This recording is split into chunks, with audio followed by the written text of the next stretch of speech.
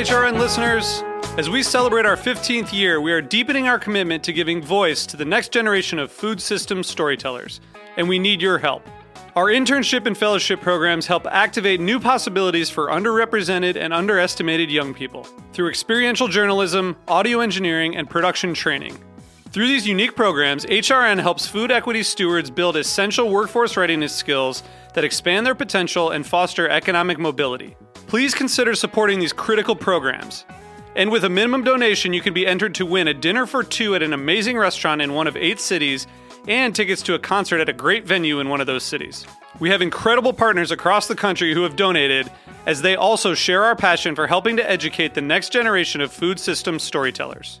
Check out heritageradionetwork.org/15 to donate and enter to win today. That's heritageradionetwork.org/15 to donate and enter to win today. And make sure you donate before March 31st. Thank you. This episode is brought to you by Castor & Pollux, maker of America's #1 organic pet food, Organics. Look for their newest line, Pristine, the only complete line of pet food made with responsibly sourced ingredients. Learn more at heritageradionetwork.org/pets. You're listening to Heritage Radio Network. We're a member-supported food radio network broadcasting over 35 weekly shows live from Bushwick, Brooklyn. Join our hosts as they lead you through the world of craft brewing, behind the scenes of the restaurant industry, inside the battle over school food, and beyond. Find us at heritageradionetwork.org.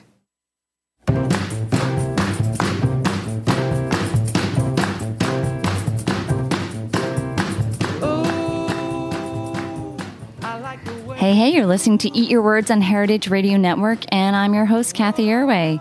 It's about that time of year where you might replace summer beach reading during the last few months with something like work or textbooks. Or if you're craving a good narrative read, maybe something that has a little bit more teeth to it. So I highly recommend a book that is enormously entertaining, yet also bravely dark, and it's a true story by my author that I'm joined with today. So she has just written a memoir called Comfort Food Diaries, My Quest for the Perfect Dish to Mend a Broken Heart. And it is none other than Emily Nunn, who is joined by phone. Hi, Emily. How are you? Hi, I'm good. How are you? Thank you so much. I'm doing great. And thank you for this wonderful, wonderful read. I am totally engrossed, just like from the first few pages. I was totally engrossed from the first few pages, and it's a marvelous book. And I have to say, you have been getting, it comes out Tuesday, so it does. We're still in the sneak preview phase. But you've been getting comparisons to the biting humor of David Sedaris, the emotional honesty of Cheryl Strayed, and in the tradition of Elizabeth Gilbert and Ruth Rochelle. So those are, pretty good company. What do you make of all this? Well, oh gosh, that's a good question. I'm a little overwhelmed right now, actually, because I'm under-socialized. I've been sort of in isolation for 3 years. So while writing this? Yeah, I'm overwhelmed. I mean, I've been living out, in rural farmland, and now trying to get back into, being a human being. So if I start yelling or I don't stop talking, just tell me to stop. I mean, I see people in the grocery store and they ask me, do you know how much hamburger is? And I'll, talk for 3 hours about it. It's really embarrassing. That's so funny. I'm overwhelmed. That's so exciting. Yeah, congratulations. I think it should be a very exciting launch. But, you've written for decades about food in New York and in Chicago. So you've been a 10-year contributor for The New Yorker, or staff writer, that is, right, where you created the Tables for Two column, the magazine's restaurant column. You've also been a staff reporter for the Chicago Tribune as the food and features reporter. So, so lots of time in and around food writing, and you're now still a freelance food writer. But what do you think? Did you ever imagine that you'd write a memoir that had to do with food? No, never. I mean, I went from the New Yorker magazine, and by the way, I co-created Tables for Two. Okay. I mean, I don't want to take complete credit for that. It was a lot of fun.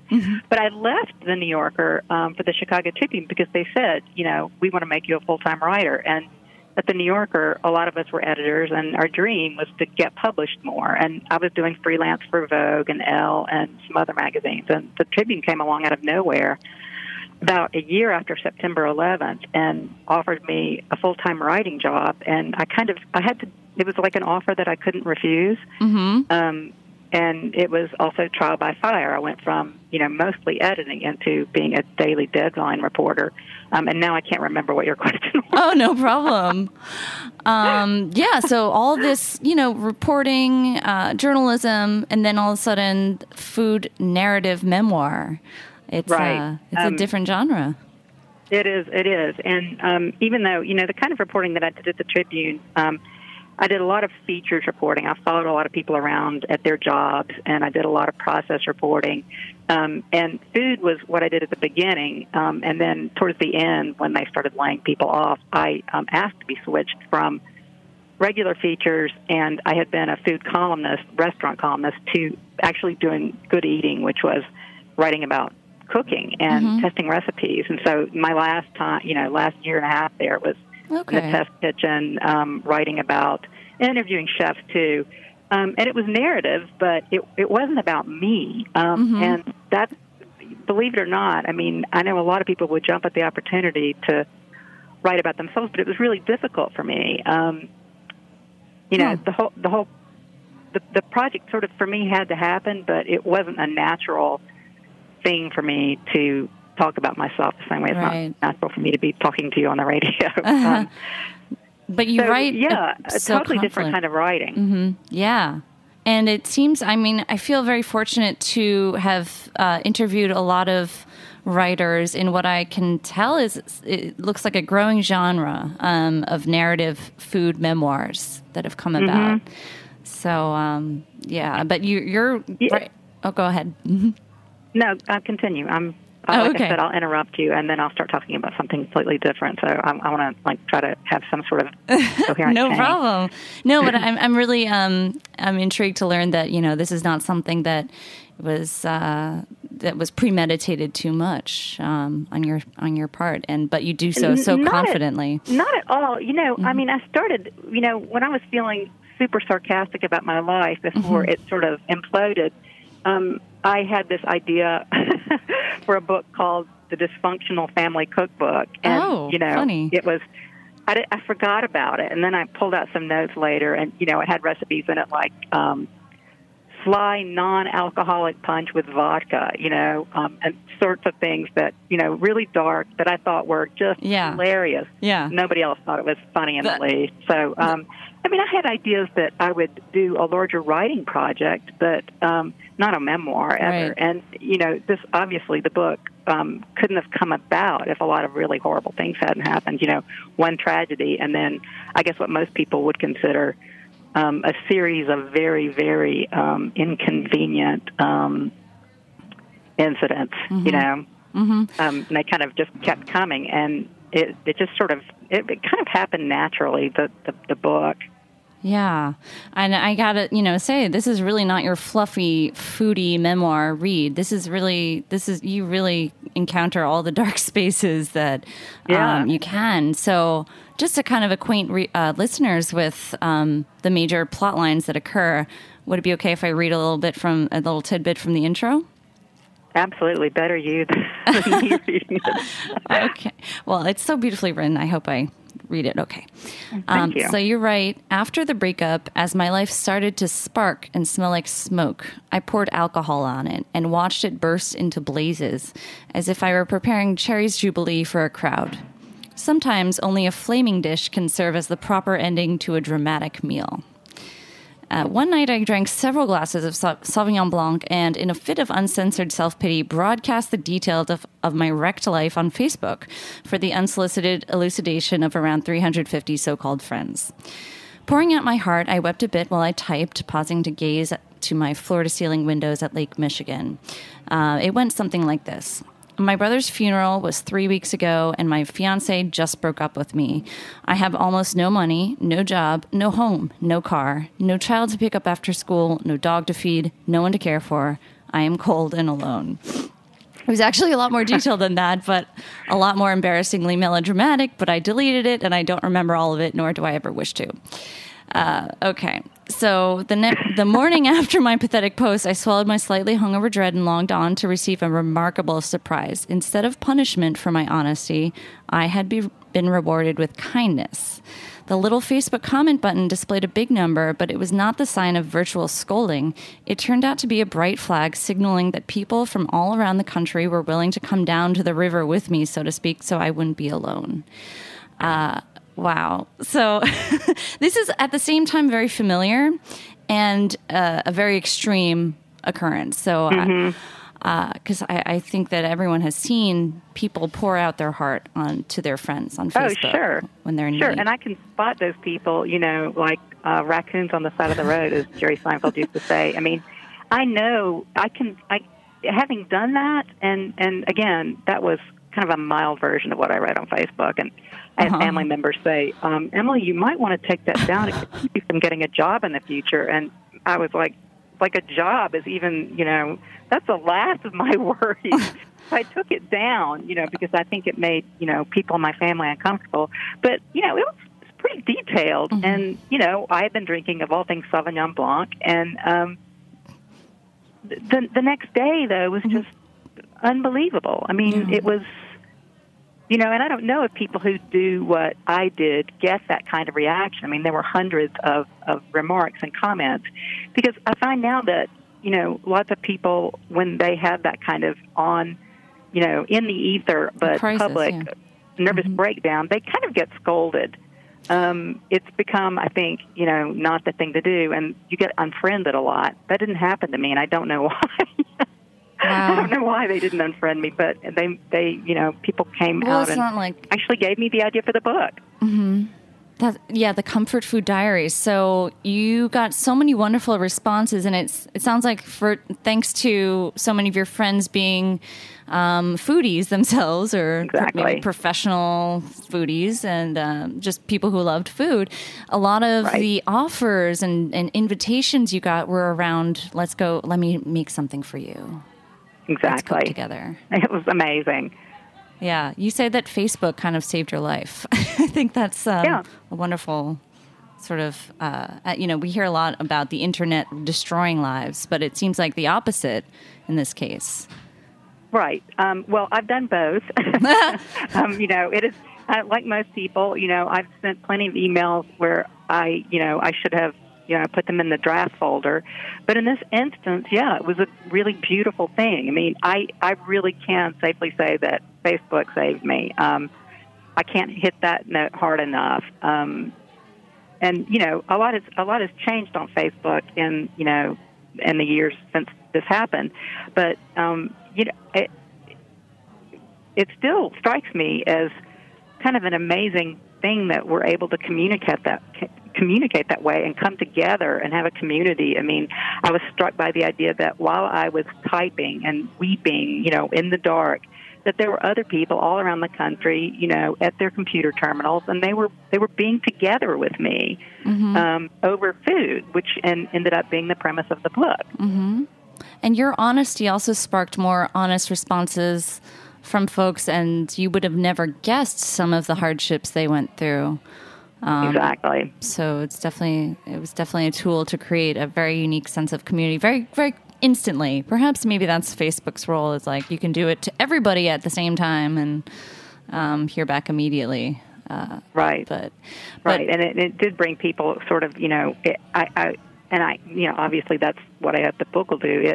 People identified with it, and so they were able to open up to me about similar things that are not similar, but, heartbreak in its many different forms. People opened up to me about that, and it helped me. And I think it helped them, but it also really helped me a lot at that time in my life. And I love that you didn't just stop there. Inspired by a friend who said, after all these offers and invitations, they said, you should do a comfort food journey And you didn't just, leave it at there. You took this in real life and went and visited, reconnected with people in this community that was no longer just a virtual community. Right. So this is... that was my friend Eileen. And how long did that take, this whole comfort food travels, or is it still going on? I'm curious. Well, it didn't happen right away. I mean, you read the book, so you know that before I could, go on this merry little tour, connecting with all my friends and eating delicious food, I fell apart, a couple of times. Yeah. But at the same time, and I was thinking about this recently, a lot of what happens in the book took place when I was still pretty lost. I mean, I know a lot of books that have sort of a device like this. They give themselves, 365 days. I visited people. I started visiting people before I even had the idea, had a book contract. And then, though, while I was writing, once I started writing, which started about a year after the bad incident, then I kept visiting people because I found that, my life started changing and writing itself into the book in really good and bad ways. And so it continued. The last chapter of the book, which is when I'm working in a lodge in North Carolina, that was a full 2.5 years later. So this is writing, in real time and totally pretty much organic. I skip over stuff, but I mean, there are some things that happened, it's, 2017, in the last 5.5 years, that are in there in a way, but not as far as chronologically, my life has changed a lot. I'm a completely different person in a lot of ways. Wow. So, but everything is so fresh as you're writing it. It's it's happening as you write. And without that, I guess the reflection or like what is it called? The distance, I guess, of looking back on another time. I think it's really interesting to read a writer who is going through everything in real time and maybe finding comfort. Was it sort of therapeutic to write too? I mean, Diaries is in the title. Absolutely. So. Yeah, absolutely. In fact, I remember the first real trip that I took to go visit my cousin Tony in Atlanta. I had a notebook with me all the time. And when I was living with my Aunt Ron and Uncle John in Gay Lakes, Virginia, I had a notebook all the time. And in Cortland, when we went to visit the peanut maker. And, that used to be a distraction for people around me as a reporter when I was writing about restaurants or when I was doing, process piece. But it started to become such second nature for me just to be writing everything down that, it did become therapeutic. It was like writing in a diary, which I've never done, by the way. I've never kept a diary in my life. Well, I think it's so refreshing to read this and learn about more of like the mechanics of how you wrote this. It's what I kind of thought when I was reading this, but I'm glad to hear. It's definitely a very different read. I'm glad it has that. Well, I really did want it to be natural, and the recipes that I picked, at first I thought, well, I should make the recipes, more organic, but what I ended up deciding to do is really include the recipes for the food that I ate during this period. It's not necessarily the food that I'm eating now. It's a real reflection of this slice of my life. I guess that's a food word. But I tried to be as natural about it as I could. I didn't read food memoirs. Mostly I read cookbooks. I've got a lot of reading to catch up on, including newspapers. But I find cookbooks really comforting. I like to take them to bed, and I love old cookbooks. So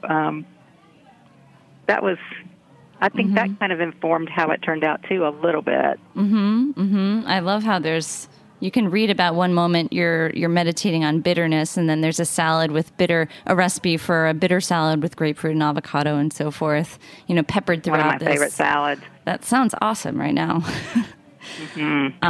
There's so many really good salad. Yeah, but it really ties in neatly and naturally, and it's not even the end of the chapter. It just goes on with the rest of the text or of the chapter right after a recipe. I thought that was a fun twist. I haven't seen that before. We have so many themes to discuss in this book, but I want to cut to a quick little commercial interlude, and we'll be right back. Okay. All right.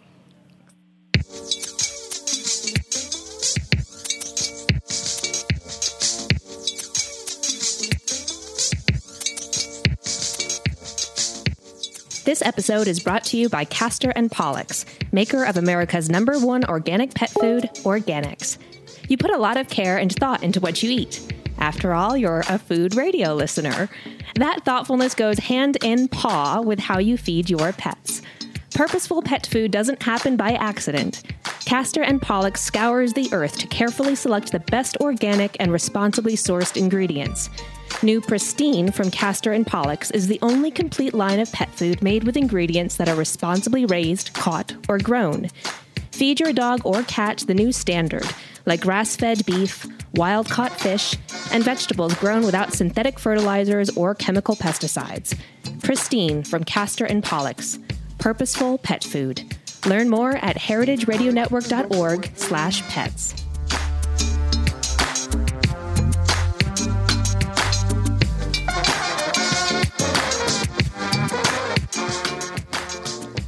All right, we're back chatting more with Emily Nunn, whose new book, The Comfort Food Diaries, comes out this Tuesday. Emily, you still there? I'm still here. All right, thanks again. So we were talking about the sort of setup for this whole memoir, the journey that you go on, and you drop a lot of interesting thoughts about cooking and its purposes in life, and I think it's really. I think it's really interesting how many uses there are for cooking. I mean, you're clearly throughout just a diehard home cook. I think in your bio It says you're a home cooking evangelist. Right. And you, I believe in it. Mm-hmm. And so you're writing also about, this book deals with addiction and recovery. So I think it's interesting that you only notice, it sounds like when you're at rehab at the Betty Ford Center, you write that, you're all alone, so there's nobody to cook for. Your fiance and his child, there are no longer people to cook for. And that's when you realize that you use cooking as a way to show love or maybe try to seek love. Right. And that's when it dawned on you because you're all alone. Right. Yeah, because, at that point in my life, this didn't last, but I was out in the desert. Betty Ford is out in Rancho Mirage, and I was in a desert town not far from there. And I was by myself in this strange landscape, and my loneliness, it wasn't a painful loneliness. I needed it, but not cooking, I noticed that I wasn't cooking for myself. I was eating at the salad bar at Betty Ford, which was delicious. And I was struck by that. I was going out and getting grapefruits and oranges, which I love. So I was feeding myself. I never stopped eating, but I wasn't doing that thing that to me is super elemental, which is making a meal and planning a menu. And I love to go to the grocery store. And so I was really struck by the fact that, and this is going to sound so corny, but that I wasn't loving myself, I was basically, having a fight with myself. I was mad at myself. And so while, comfort food, per se can be comforting, its opposite is, it's pretty bleak. Right. It's not like I wasn't eating at all. I always eat a little something. No matter how it seems like you're always very attentive to what you're eating. In Chicago, even though I wasn't, that was a very uncomfortable situation, I was still cooking.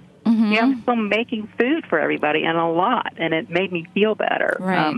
So it's amazing, actually. It sounds like you were a very advanced level cook for your family at the time. But one thing I think is really interesting to note, we hear a lot about people cooking for their family or for their children. But one thing I think is really underrated, which came to me reading your book, is the joys and the benefits and just wonderfulness of cooking for others who are old friends or family members who are not part of your immediate family. Right. Like, why don't we do that more often? I don't know. And it's, it's a funny thing. I mean, I would so much rather cook with people. This has taught me from cooking when I'm by myself, which I've been a lot lately. But there's just something, if you're the least bit stumped about how to show your affection for someone, make them a sandwich, I mean, and I consider a lot of different things cooking, boiling some, you don't have to be a master chef. I mean, boiling some shrimp and then buying a lot of cocktail sauce and, Sure. But doing it for someone else is, it's, again, really corny, but it's a separate language. It is. You don't have to feel corny. Nobody ever rejects food. You don't get rejected. But I think that is the fear. Is people every time I hear people's who don't like to cook, it's for others, especially. It's just like, oh, they're afraid of being judged. They're afraid they're not good enough at cooking. Right. But as you mentioned, you could just thaw some shrimp and put out some cocktail sauce. So, yeah. I mean, there's a saying, I don't remember where it came from, but, in my book, the best damn sandwich is the one that someone else makes for you. Mm-hmm. And, I make great sandwiches, but if you make me a BLT, I'll follow you around for the rest of your life. Mm-hmm. Your BLT is somehow better than mine, and it's because you made it for me. It's that simple. Yeah, you came up with something that I wouldn't have because you're you. Yep. I love that that's explored throughout this book, and getting to know people on that other level,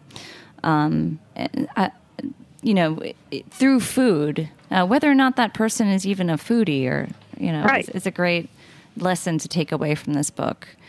The other is just the idea of like reconnecting with so many people throughout the life that was helping to bring you back to where you are. So I think that it's an amazing and brave journey. Now, did you, reading throughout all these visits and travels that you took, did you sort of plot out a course, or did you just let yourself be guided organically once you decided to write a book about this? Well, it was a little bit of both. In fact, I had this bag that I carried around at Betty Ford, and when I actually realized, okay, I really do need to do this. I need to go make these trips and make this a real project. And it was partly out of necessity, too. I mean, I really didn't have any place to go.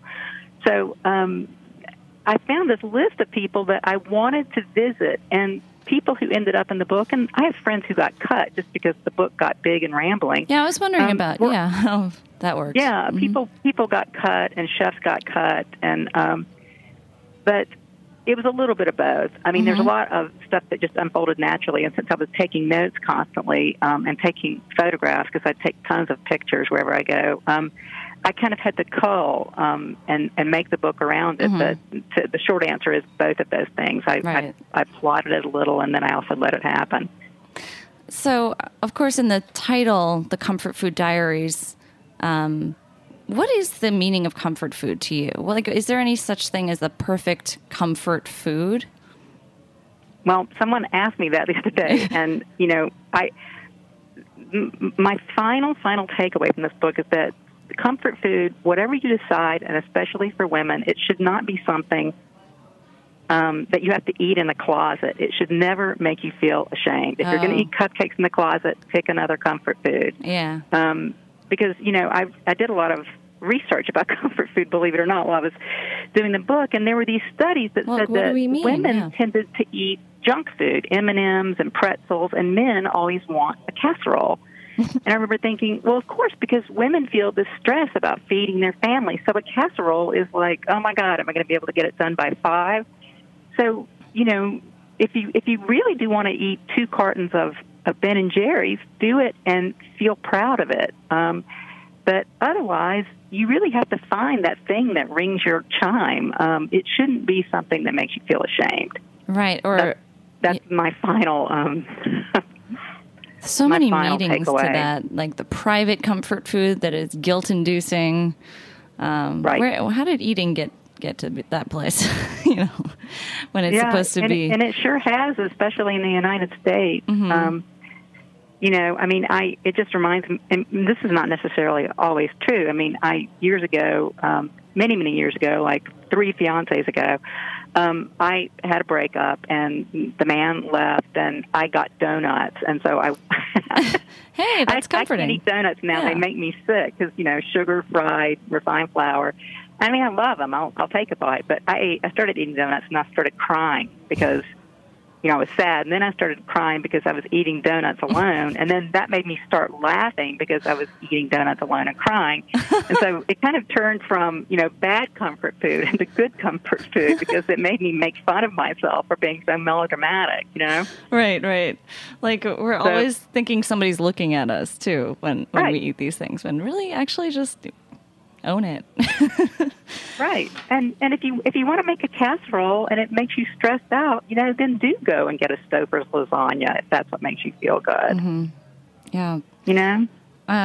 Well, I hope that a lot of people will be a lot more or a lot less hindered when it comes to cooking and also just enjoying food after reading this really, really remarkable book. Thank you. I continue learning so many just like little insights throughout from this book. So unfortunately, though, that's about all the time we have for today. But I can't thank you enough for joining us to discuss. Oh, Kathy, thank you for having me. Yeah. And so Comfort Food Diaries comes out this Tuesday from Atria Books. And it's a triumphant story, I should say. I know we talked a lot about, the kind of dark details, but it is truly a wonderful journey with a happy ending. So... Oh, thank you so much. I really appreciate it, Gabby. Yeah, and thank you so much again. And thanks, everyone at Heritage. We'll see you next week on Eat Your Words.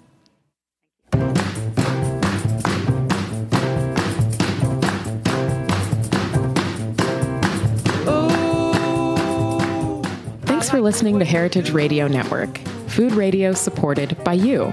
For our freshest content and to hear about exclusive events, subscribe to our newsletter. Enter your email at the bottom of our website, heritageradionetwork.org.